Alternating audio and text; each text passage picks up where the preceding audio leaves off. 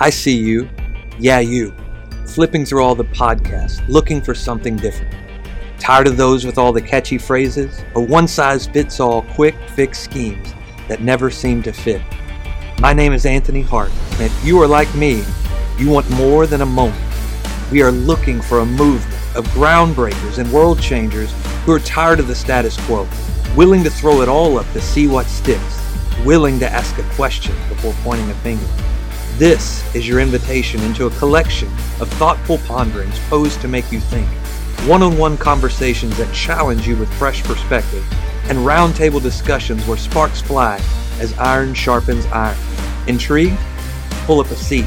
We've been waiting for you. But don't get comfortable. You might be up next. In the Red is now in session. Let's go.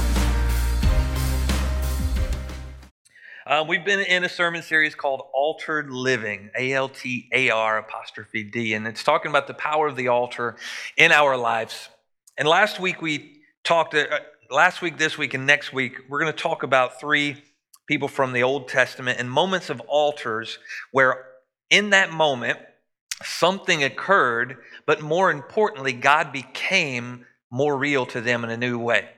See, how many of you know that I think so many times when we've come to know Christ, we think we know a lot. We're like that teenager, right? We think we know everything, and we need to be whooped a little bit. We need to understand we don't know everything. We don't know near as much as we thought we did. And that's what occurred in these altar moments. God revealed himself in a new and exciting way, and in those moments, there came a name, I won't say change, but addition. So God is referred to a lot of names in the Bible, but in these moments, because of what he did, there is a name that occurs right there. Last week in Abraham, when he went to sacrifice Isaac, his promise, his purpose, everything he told him to do, everything stemmed off of Isaac, right? He said, I'm raising a great nation out of you. He told him he was going to be a father of many children. So he gives him one, and now all of a sudden he tells him to go sacrifice him. In that moment, God became Jehovah Jireh. He already was, but Abraham knew him in that way. See, intimacy is that. Intimacy means to know. That's why in the Bible it says Adam knew Eve. Well, that's not a sermon today, but intimacy is to know. And in these moments of exchange, these moments at this altar, Abraham now knew God in a new way. He knew that he is the God, that's what Jehovah Jireh means, the Lord will provide.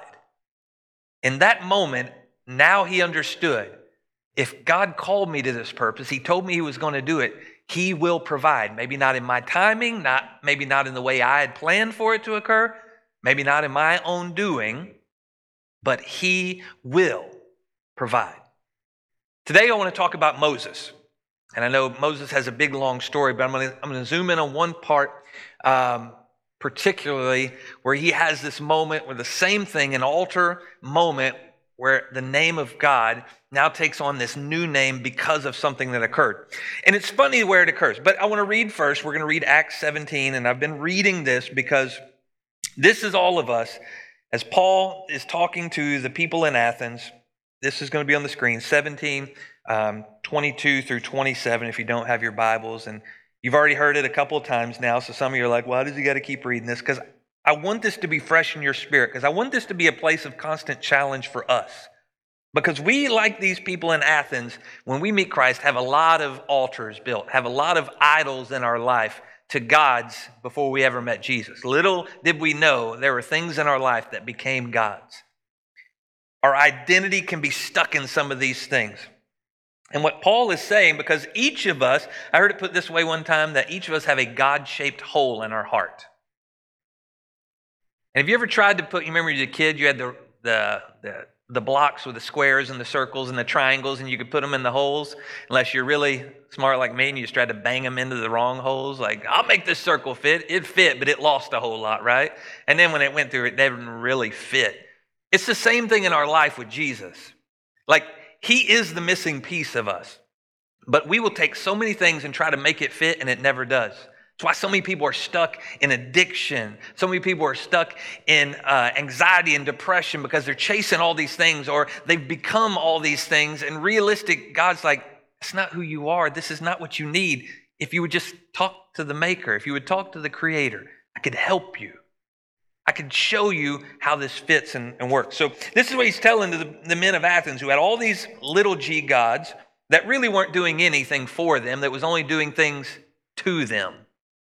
Right? Lightning, fire, all these things. It really is just these gods somewhere that really didn't care about people. They were just using them at their own leisure. So these gods that were doing things to them, he wanted to introduce them to a God who wanted to do things for them. And they had an altar as he was walking that was to an unknown God. He said, "For as I passed along and observed the objects," I'm skipping right to 23, "of your worship, I found also an altar with this inscription, 'To the unknown God.' Because even those men who had all these gods and had it all figured out, there was still a missing piece that they just couldn't put their finger on. What therefore you worship as unknown, this I proclaim to you." In other words, I know what you don't. "The God," big G God, all these little G's, and now all of a sudden we see the God, one God, "who made the world and everything in it, being Lord of heaven and earth, does not live in temples made by man, nor is he served by human hands as though he needed anything, since he himself gives to all mankind life and breath and everything. And he made from one man every nation of mankind to live on all the face of the earth, having determined allotted periods and the boundaries of their dwelling place, that they should seek God and perhaps feel their way toward him and find him. Yet he is actually not far from each one of us." So men of Athens, the God that you have assigned to this unknown space, this little altar compared to all of the pomp and circumstance of the others, is actually where you'll find the answer to all of this.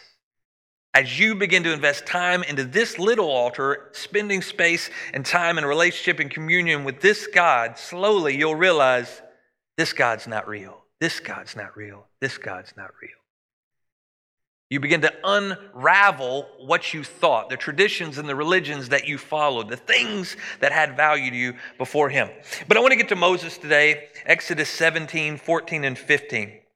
I only have a piece of the story of this in Scripture. I'll relay before we get to the Scripture, but I'll have you go ahead and turn to Exodus 17, 14, and 15. So what we find is this is the children of Israel following beyond the Red Sea. They are in the wilderness at this moment. So this is a story that started, if you don't know the story of Moses, don't know the children of Israel, I would encourage you can go watch the 10 Commandments. It's an old movie with Charlton Heston, but he was a dashing man, and maybe that's what Moses looked like. But know that Hollywood doesn't get it all right. I can only encourage you to dive into the Word today and invest some time into learning about the children of Israel. And you're like, well, I'm a New Testament Christian. I don't know Jesus. I don't really need to know all of that. Oof.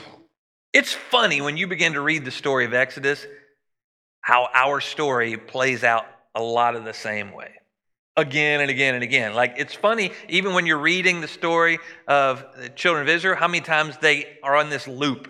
The wilderness was a physical perspective of what they were actually going through spiritually, mentally. Like, it was physically, they were stuck in this place and they couldn't get anywhere, just circling around. But in their minds, in their beliefs, in their understanding, and all the things, they were doing a lot of the same things. And physically, many of those people died in the wilderness, the place of their being stuck, because they died here in the place they were stuck. Just going to let that marinate a little bit. We can get stuck in this place 40 years or maybe forever. But the invitation of the altar and the invitation of God is to continually know him more so that you don't have to stay there. A whole generation had to die. Why 40 years? A whole generation of people that were just more tied to their slave mentality than to the promise they'd been given. That whole generation had to die off. Who went? The kids. The kids who were born in the wilderness, the kids who knew nothing of slavery. Why? Because that's the only way. So then Jesus now comes to us. I'm going to get to this. Jesus comes to us and he wants us to be born again, which in that mindset is to release what we've known and be born in that moment to be in a space of constantly learning. Remember when you were a kid and you were a sponge, you wanted to know everything. I can remember one of the greatest gifts I ever got, and now like you're thinking about it, like, ugh, that's not good. I talked to my mom and dad. You remember, you kids won't understand this because you just have the Google machine at your fingertips and you get all of this. Where's my older folks at? Y'all remember those dudes that used to come to your door, he should have had a donkey, but carrying all these Encyclopedia Britannicas? That was the most built dude ever. I don't care about Gold's Gym. That dude was ripped. You need all of this knowledge. Yes, every piece of knowledge in the world they put into this collection of books. And I talked my mom and dad and and I was kind of a nerdy kid. Thank you. I used to just sit there and just start on one and just read through these encyclopedias. Why? Because I wanted to learn things. It was exciting to me. I used to love to certain classes like chemistry where you would do things that would stretch you, like you see something catch on fire and all the things, like, whoa, that was amazing. And then you wanted to know the why behind it. This is the way our relationship with Jesus should be. You come and you meet him, and then what are you going to do with it? Are you just satisfied with what the pastor said? If you say this, you're good. Well, I'm good. I'm going to go back to doing whatever I did. Well, guess what? You're walking back into a life filled with temples built to little g gods. And we put this little unknown God place in our life for an hour or two, depending on how long pastor preaches, on a Sunday. And that's kind of where he's stuck. We're okay with what somebody tells us, but we don't invest time into learning. So I encourage you to get in this book. But in this moment, God has freed the children of Israel, brought them out of Egypt, gone through the Red Sea. The big Red Sea splits. They walked right through it on dry land as the Pharaoh and his armies coming after them. The Red Sea crashes on top of them, takes them all out, and now they're on the other side, and they have this promised land ahead of them. God had promised back in Abraham, I'm going to deliver this area, I'm going to bring you to this. And through life and time, through a famine, and them being delivered from the famine by being allowed to come into Egypt through Joseph and his amazing Technicolor Dreamcoat. Well, through the years, Joseph died off, and then the new Pharaoh didn't care and enslaved them. Then he got scared of them and killed all their firstborn. Like, it really got bad in Egypt. So God said, they're trying to undo my people. They're trying to make you, demean you, limit your value. So he brings them out. And in a moment of restoration, he says, okay, I'm taking you back to where I told you could go. Okay, let's go. But then they get right there, close enough where they can walk in, and the troops they send over, the 10 they send over, come back and say, there's giants, we can't get all that. And it's like, okay, if the God that took you out of Egypt and did all these different plagues against the Pharaoh, and then splits the Red Sea, all of this, and now you're still limited by what you can see. You're limited by what you know. So now they go in the constant circle for 40 years. But in this moment, it says that Amalek came and fought with Israel. So this army shows up, led by Amalek, and he fights with Israel. And God says, Moses, here's what I want you to do. Send your troops down. As you can imagine, this is not a well-tuned army. This is not the Navy SEALs. This is not people who are built for war. There's some warriors in here, but mostly these are craftsmen and builders. There's women and children. So they don't have a big army ready to go fight another army. So you got to understand that to understand they needed God in this situation. So God says, send down Joshua and the troops you do have, and I need you to go up on this hill, and as long as your arm's raised with your staff, you will win that battle. As long as that staff is outstretched, your hands are up, the battle will be won. The moment your arms drop, they'll overtake you. Wow.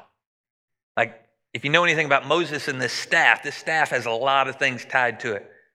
Really, it becomes the focus of Moses' own insecurities. So how it was birthed, actually, if you think about it, God told him in the burning bush, Go tell children of Israel that I'm come to save them. Tell Pharaoh I'm taking my people back. And then Moses is like, well, who do I tell him called me? Well, you could just tell him a voice in a burning bush. That probably would get the point across. But if you need to give him a name, you just tell him I am that I am. In other words, everything you need me to be, I will be. I'm bigger than you can imagine. And then Moses, I love this. In that moment of recognition, if that's who God is and he's talking to me, then I think I'm going to be okay, right? In the same way, this army that's just walked through the Red Sea and gets told they're going to there, okay, if he told me to do it, I think we're going to be okay. Human error gets in the way quite a bit. So God just says, go. He's talking to him in a fiery bush. And all of us, hindsight, we're like, yeah, I'd just go. Like, if he told me to talk to whoever, I'm in. But Moses, in his humanity, says, okay, God, I'll tell him who you are, but you don't really know me. Like, I'm a stammerer. I don't know what I'm doing. How do I do that? Why me? And he goes, okay, take up that staff. And he said, throw it on the ground. And it turns into a snake. And then he says, pick it up. This is where I'm going. Not sticking around after that. Picks it up, and the snake becomes a staff again. So now we find Moses, and all these plagues, he used this staff for a lot of things. He did the same thing in front of Pharaoh. He tapped the Nile River and it turned into blood. All this staff, and now all of a sudden God's like, go win this battle, hold this staff up. So he gets up there, they're fighting, and even in a moment of, because this is not a quick thing, this is not boom. There's fighting involved. So as he's lifting him, his arms get tired, as any of our arms would get tired.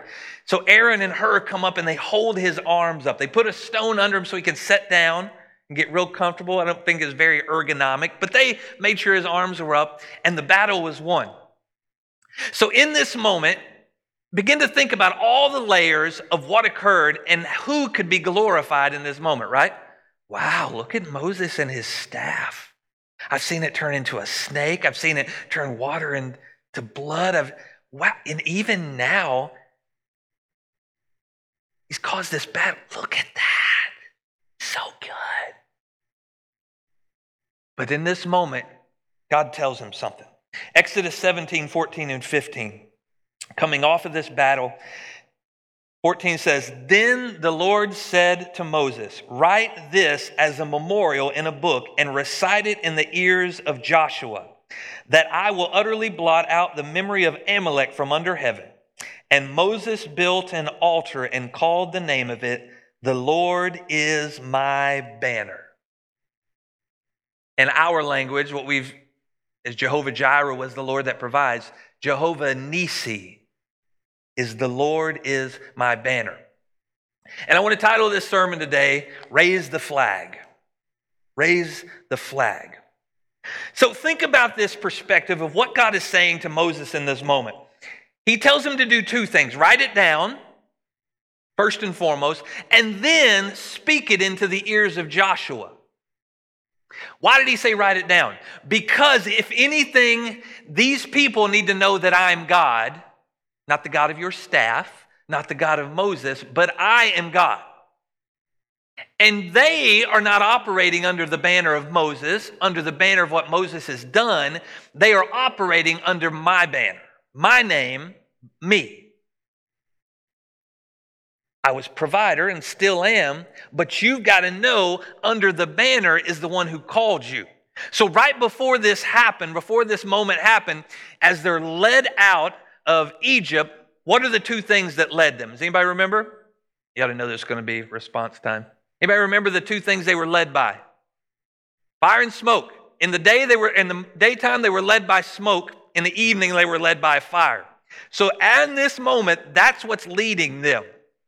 That's the banner, if you think about it from this perspective. The banner is what generally in an army, if you go back to the old times, the flag of that country, the flag of that platoon was always out in front. And that's what the troops would follow. They didn't follow the general, they followed the banner. And it stunk to be the flag holder because generally it was some young kid who didn't have a weapon, he just had a flag. So he really hoped that they believed in that flag because if they didn't follow him, it wasn't going to be good. Guys, are y'all really with me? We love this, right? Y'all love this? You good? General didn't make y'all mad? President didn't tick you off? Like, we're good, right? Okay, because I'm walking, and I'm just going to trust that everybody's coming with me. Not baseball. But it's the banner that they follow. So in this moment with the children of Israel, the banner was in the sky. And what God is saying in this moment, Moses is christening through what God's telling him to say, is that this isn't me. This isn't the leader. We're really following him, doing it in his name. The children of Israel is coming to pass. This is the banner. The second thing he tells is go speak this into the ears of Joshua. Why is that? He was already preparing the next leader of this nation. He didn't tell Moses in that moment, oh yeah, Moses, you need to go tell this to Joshua because, by the way, you're going to goon this thing up and you're not actually going to the promised land. Nope. But he knew the heart of what was coming. He knew the next generation. He knew that that piece of the moment was just as important as learning it himself. For us as parents, we have to understand that what we see and we go through is just as important to pass on to our kids after us. We've not done a good job of this in Christianity. We just expect them when they get older to go through their own things. And guess what? In their youth, they're going through their own things. But we don't teach them the banner we go under. So they begin to develop banners. They begin to develop gods. They begin to develop altars in their life. And then in a moment where they meet Christ, they have to get undone in the same way we had to because we didn't prepare them. What he's telling them in this altar moment is, I now understand that this is God who's calling us. That was the purpose of this altar moment for Moses. It's a recognition place. Why did it take this? Because it was in that moment that God went from Savior to overcomer. He had saved them from Egypt, and they didn't do anything but just walk. In this moment of overcoming, it required them to fight. Put a little skin in the game, get a little bloody. In that moment, he transitioned to something bigger because now not only did they have the ability just to follow, but they were a part of something. And if they were going to be a part of something, they had to realize they're not a part of Moses' army. They're not a part of Joshua's army. They are a part of the kingdom, the nation of God. So now, as we transition to us, from the Old Testament to the New Testament, sorry, my thing timed out. I want to connect you to this very same thing, from salvation to overcomer. You see, this is the exact same thing that Jesus had to go through. He died on the cross, salvation. 3 days later, he became overcomer. That's where the power came. It was not on the cross where he died for your sins. It's when he overcame death to let you know that there's something better on the other side of this. That you got to keep walking. Don't get to the cross and stop. You've been called. So now, what does the New Testament begin to say about this Lord is my banner? Because this is the flag we have to walk under. You have to understand today, there are a lot of flags that we follow. 21 years in the Navy, I followed a flag. I love this country. I love this country enough to pray for it. I love this country enough to realize the cracks in the foundation, the brokenness it represents at times. I love this country enough to know that it has been used to wound people and hurt people. Think of some of the other flags. Christian flag. We follow it. But denominations, Christian denominations, have wounded people and hurt people. We will follow denominations before we know it. See, what happens is we lose track of the fire and the smoke and we start following man. I would challenge you today, if you follow a flag that's changed, you better be careful because the flags of man will change. Think about the United States flag. It's changed through the time. It gets different stars, different all the things. There is one banner that will never change, and that is the banner of God. If you truly call him Jehovah Nissi today, if you truly want to know him as that, then it is a declaration over my life that my pursuit will be of God, not of man. And I hope today It's coming from the lips of your pastor. If you ever see me going right and the cloud going left, you better go left. You better NASCAR it. Don't wait for me. Okay, he took a right, but maybe he knows a faster route. Maybe he knows a better way to get there.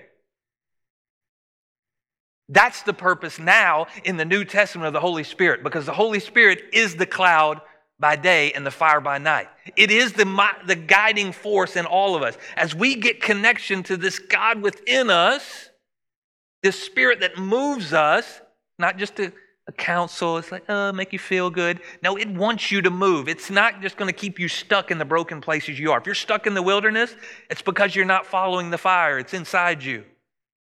Acts 2, what? Fire came down from heaven and set on their heads, right? This is the transition from old to new. But I want to read these scriptures because now the name Jehovah Nissi, we have a new name, one that we follow in this moment. Matthew 28:18. I don't have these on the screen, but I encourage you to write these down and go back and read them. This is the moment of overcoming. This is the moment that Jesus comes back, is resurrected from the cross, and he meets up with the 11 disciples. And it says, and Jesus came and said to them, all authority in heaven and on earth has been given to me. Go therefore and make disciples of all nations, baptizing them in the name of the Father and of the Son and of the Holy Spirit, teaching them to observe all that I have commanded you. And behold, I am with you always to the end of the age. In this moment, the banner now has Jesus. But this is not Jehovah Nissi, one line and initial. This Jesus is Jehovah Nissi. It's what he came to do. The Lord is my banner. So the whole Old Testament is a bunch of people that should have been following the fire and the smoke, or the fire and the cloud, but continues to mess it up, go their own way. This king takes them this way. This king takes them this way. The nation of Israel is broken into two. They bring it back together. It's broken. It's overtaken. And now Jesus comes on the scene. This is the moment of restoration of the banner. Who is Jesus? Jesus represents the kingdom of God. He came to earth not only to die for your sins, that's a piece of the puzzle. He came as your Savior, yes, but he also came as your banner. He shows us how to do it. We know how to say what Jesus said because we can memorize Scripture and it makes us feel really good. Jesus said this. Yeah, but he didn't say it here. He didn't say it to this person. We don't have the context of all around it. But the call was to actually follow him, right? What did he say to the disciples? Come, follow me. What do you do to the banner? Follow it. So Jesus came as the physical embodiment of the banner of heaven. The Lord is my banner. Jesus Christ is my banner. So the call is now to follow. And what he's saying in this moment is to the 11 that knew him, the 11 that trusted him, the 11 that were there, it ain't about you no more. It's about me. And just like Moses, the 11 disciples, guess what? They had moments where it was about them.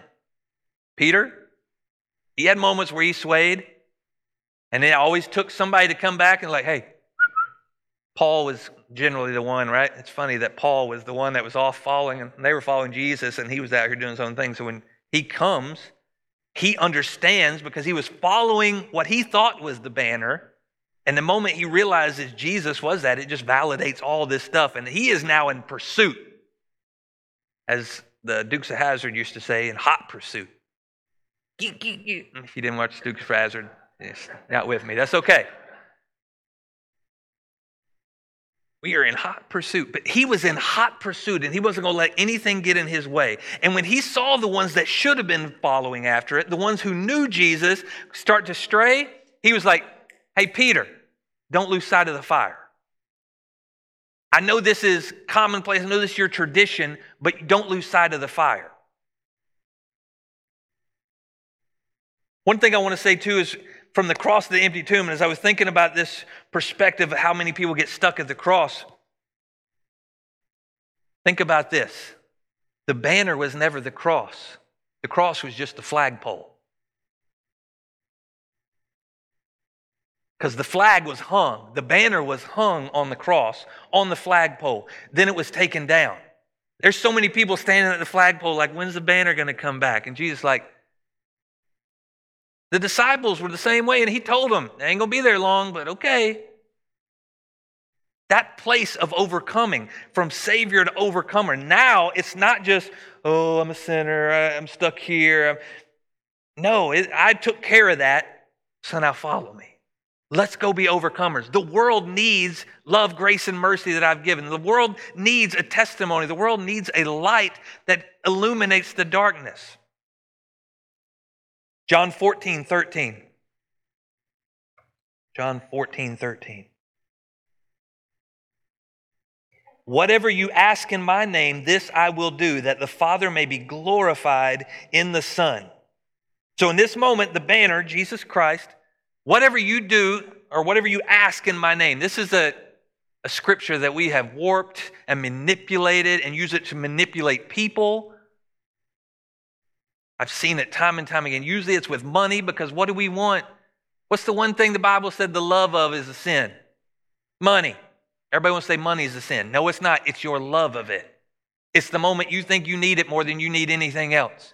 It's the moment it becomes your provider, when you love it to that level. So in this moment, we've used that love of money in church to manipulate you. Well, if you ask for it, if you're asking from the perspective of love of money, guess what? You're not asking with the right heart. You got to remove that. But that's not what this is saying. It's whatever you ask in my name, this I will do, that the Father may be glorified in the Son. So here's what you have to understand. If the banner is moving that way, and I'm moving this way, and I'm over here asking for something under the banner in the name of the Lord, guess what? It may not come to me. 9 times out of 10, probably not. Probably the 1 times out of 10 it does. You actually got over here and worked for it. God didn't do it.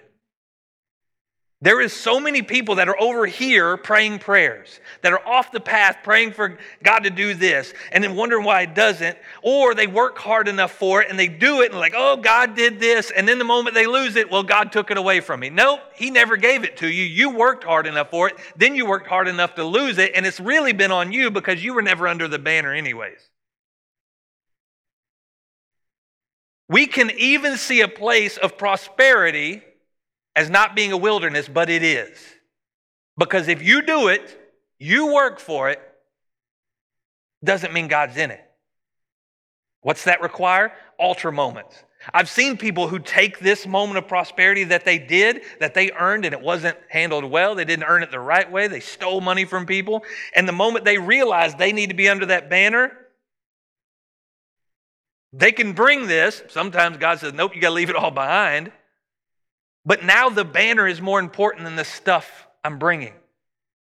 We talked about Jacob when he went to Esau, and then he had to take everybody, and they went back to Bethel. They went to the altar, and they left their jewelry, buried it under a tree. Why? Because God said, you don't need to take that with you. I'm your provider. You don't need to take all your gold and jewelry. You just need to trust me. These are the things, the gods that he's telling, that Paul's talking to them about. There's going to be stuff that you had over here that you thought were valuable that's not going to be valuable when you follow this. When you seek after God, you're going to begin to lay some things down. You're going to trust Him some more. So I ask you today, are we under our banner or His banner? I'm telling you, the flags that we chase after, the flags that we pursue, the flags that we find cover, the flags that we find identity in, we can be very stuck worshiping something that is not God. I read a book one time and it said that nationalism is the biggest sin in America. I know. When I read that, I was in the Navy at the time. You know how many people worship this country more than they worship God? You know when people say, America, it's God's country. I'm going to check the expiration date on that one. It may have been thought of, designed at one point with that at the place. I'm assure you, if you take the temperature of the room right now, it's not. I'm not saying you shouldn't be proud of your country. What I'm telling you is you need to be proud of your God more than you're proud of your country. Because the moment that's your connection, you'll see when your country fails. You'll see when the leaders of your country are pulling you a wrong direction. There is so many people who blindly follow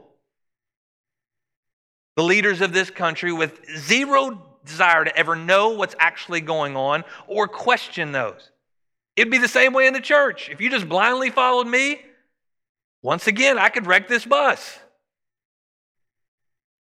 But if you're following him, you'll know when they're off the path. If more people were following the banner of God, guess what? You'd realize how far the banner of America is off. It's happened in our country.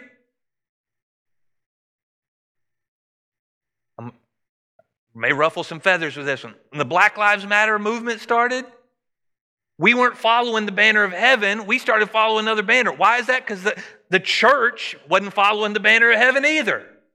We were following what we wanted to. Then this movement started here. Same thing happened in our feminist movement. The church was doing what they thought when it come to women instead of the banner of heaven. It's still here today. Go check. There's a certain denomination that's going through some stuff right now. Denominations, man, banner of heaven. That's why church is so in shambles today. We're all over the place. Because there's no way that every one of those denominations is under the banner of heaven if we're as far apart as we are. I'm just going to give you truth today. You can get your feathers ruffled. Well, I'm this or I'm that. I don't care what you are.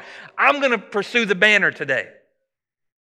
And if that means straying off the path of a denomination, then I'm out. I don't need to follow that anymore. I want to follow the cloud. I want to follow the fire. And I want a group of people who's ready to do the same. Because that's when difference is made. That's when battles are overcome. That's when you're an overcomer. Because you're listening to the voice of God, not the voice of man. Movements that happened in this nation should have happened in the church, but they didn't. So the banner got modified. The enemy was able to use that to get us off the path. He'll use things that entice us because we're not being fed in this place to bring us to another place. I don't like the manna anymore. Oh, over here I got a buffet. There's a whole lot of people chasing the spiritual golden corral. And you know, kids have had their fingers in that chocolate fountain. Y'all know what I'm talking about. It ain't no different what the enemy, his finger's been all up in the spiritual chocolate fountain, and you go in there and marshmallows, all the things. It ain't good for you. Run from it. Deal with some manna for a time because you're coming into a season where there may be abundance. Maybe you got to eat a salad to appreciate the steak. Stay away from the spiritual chocolate fountains. That's, if anything you take away from, I'm just kidding. But are you pursuing your banner, one that's been given to you, one that's been told you're valuable? Are you really pursuing who Jesus is, what Jesus said? Because that's where our strength comes from. That's where our ability to be overcome from. That's where our knowledge and our wisdom comes from. I'm asking every one of you today, we need to look in the mirror and say, what banners am I following? What banners am I under? What flags am I flying? Acts 4, 11 and 12. Because as many times as the Lord is my banner, we have to change directions. Sometimes we even have to change the structures in our life. Acts 4, 11 and 12. So we find Peter preaching to the Pharisees and the Sadducees, Peter and John, and it says, 11, this Jesus is the stone that was rejected by you, the builders. I want you to circle that, the builders. What he is declaring over the Pharisees and the Sadducees is you are not the architect, you're just the builders. And he gave you a blueprint, and he sent the cornerstone. So a cornerstone is the corner part of the building that you build off. This is the one thing that you know is right. Any of y'all ever done some work in your house and you're measuring it and you realize your walls are never right? We just redid our kitchen, putting tile up. Oh my God, it drives me bananas. Because it don't fit, it's all jagged. I'm like, what did I do? And I didn't do anything. The wall's wrong. The purpose of building is there is a cornerstone. It builds off of this. This is right. If everything else is wrong, this is right. Think about this from the wilderness perspective. As they're circling the wilderness, they came back to what was right, and they still kept building the other way. Tear it all down, they come back to what was right. 40 years. If you would just focus on this cornerstone, if you just focus on this altar I built right after we took over Amalek, that the Lord is my banner, then you're asking, well, why did the fire continue to lead them that way? Because they couldn't get right. He was not going to take them into a place of abundance for them to get destroyed and the nation of Israel been wiped out like that. He had to get them right before they could go be who they were called to be. That's a frustrating point in your life, is when you're following the fire, when you're following the Holy Spirit and you're like, why am I going through this? And he's like, because you're bringing some stuff with you. See, the banner won't change that. Moses did not go to the promised land. Why? Because he continued to bring his insecurities with him. He continued to be defined by the staff. That thing, maybe it's his comfort blanket, the staff. This is who I am. I am the staff wielder. God says, okay, you may be, but I'm not. Speak to the water. Speak to the rock, and the water will come out. Nah, trust this, because I'm insecure about myself. I'm insecure about my voice. And God's like, out of all the things I've done to you, Moses, you're still insecure. Okay, then you won't go where I have you, because you can't get over what you're not. And realize that I am. There are some people today that are stuck in that place. Well, this is who I am. That's why you battle anxiety and depression. It's because you're struggling in that place. And God's like, I am.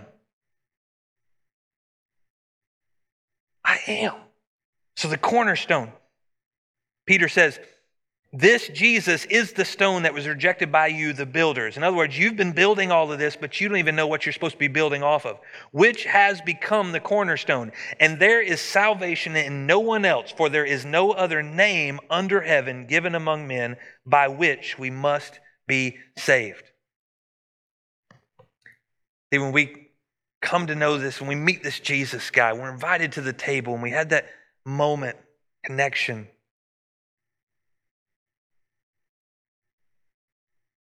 The hardest part for anybody to realize is we have had a cornerstone in our life. Maybe it was something that was given to us. Anybody remember when you first got married, maybe somebody gave you something to put in your home, and it says, this was your great-great-granny's. It becomes more of a nuisance than anything, right? Because it don't match your drapes. Ain't nobody using that color green no more. Y'all know what I'm talking about. But we hold on to some things. Maybe it was not given to you. Maybe it was forged for you. Maybe it was just what you thought you were worthy of. This is all I've ever had. I'm gonna build off of this. Even the Pharisees and the Sadducees, even this banner that they knew, couldn't see that the direction had changed. Because they had gotten so good at just going through the motions, doing it the same way.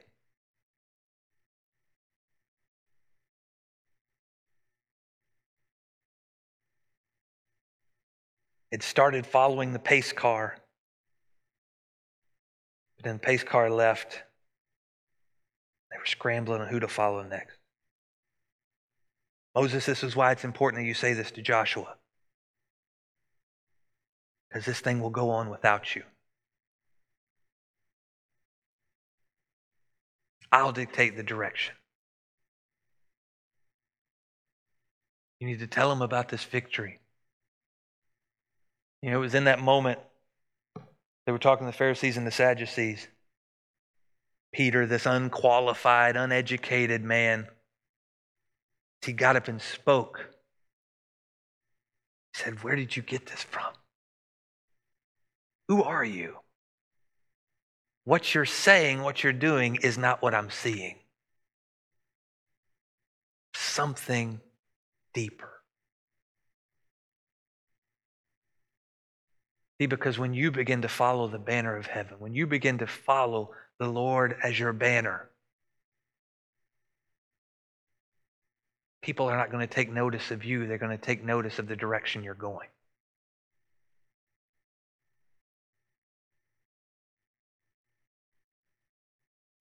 What if you could never tell somebody again that you were a Christian?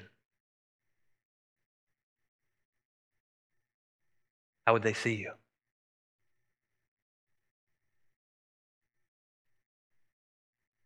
Would they know it by your actions? If they really got into this word and said, wow, that is like every time I look at them, they're not saying it, they're doing.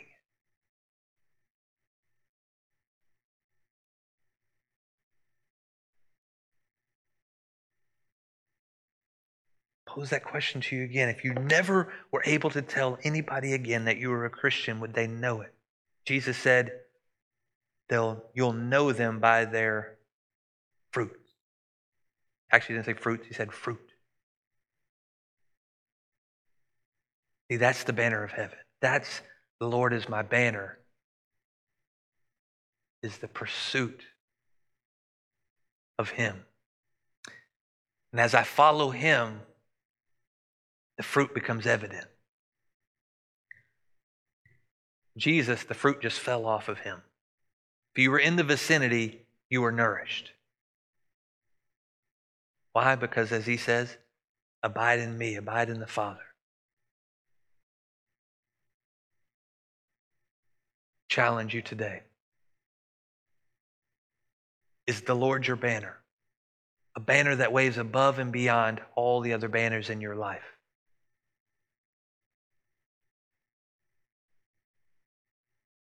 The banner that if it moves one way and the other banners that we follow are moving another, which one would you follow? Well, I've found identity. I've found comfort and security. I've found in this, so I'm just going to stay with this one. I can assure you, come a moment where you'll encounter a battle and you'll wish you had the right banner over your head.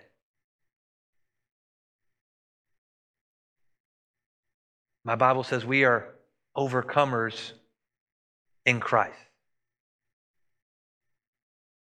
That's our declaration today. When we follow that banner, when our pursuit is Jesus, then we walk in that purpose and overcoming. So today, if you're walking and you're fighting some battles, you're like, ugh, Pastor said I'm going to be an overcomer. Stay the course. They fought all day, but they won when the time was right.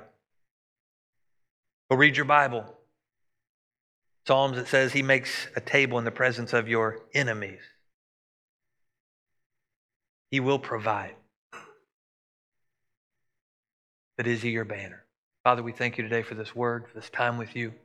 Pray that you would lead us, guide us, challenge us, open our eyes, our ears, and our hearts to see you. I pray that anybody at the sound of my voice that's been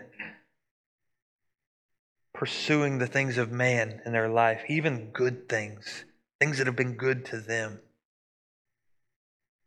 even religious things, all the things that have somehow found value, have somehow become our gods. Pray that you would open our eyes to see it this week, and we would be challenged to begin to follow you. Father, we trust you. We know that you do this with a loving heart, a loving nudge, an invitation. Your death, Jesus, on that cross, paid for our salvation, gave us the room. Question is, what are we going to do with it? Will we stand up as Joshua and say, as for me and my house, we will serve the Lord? Because Moses had been in his ear.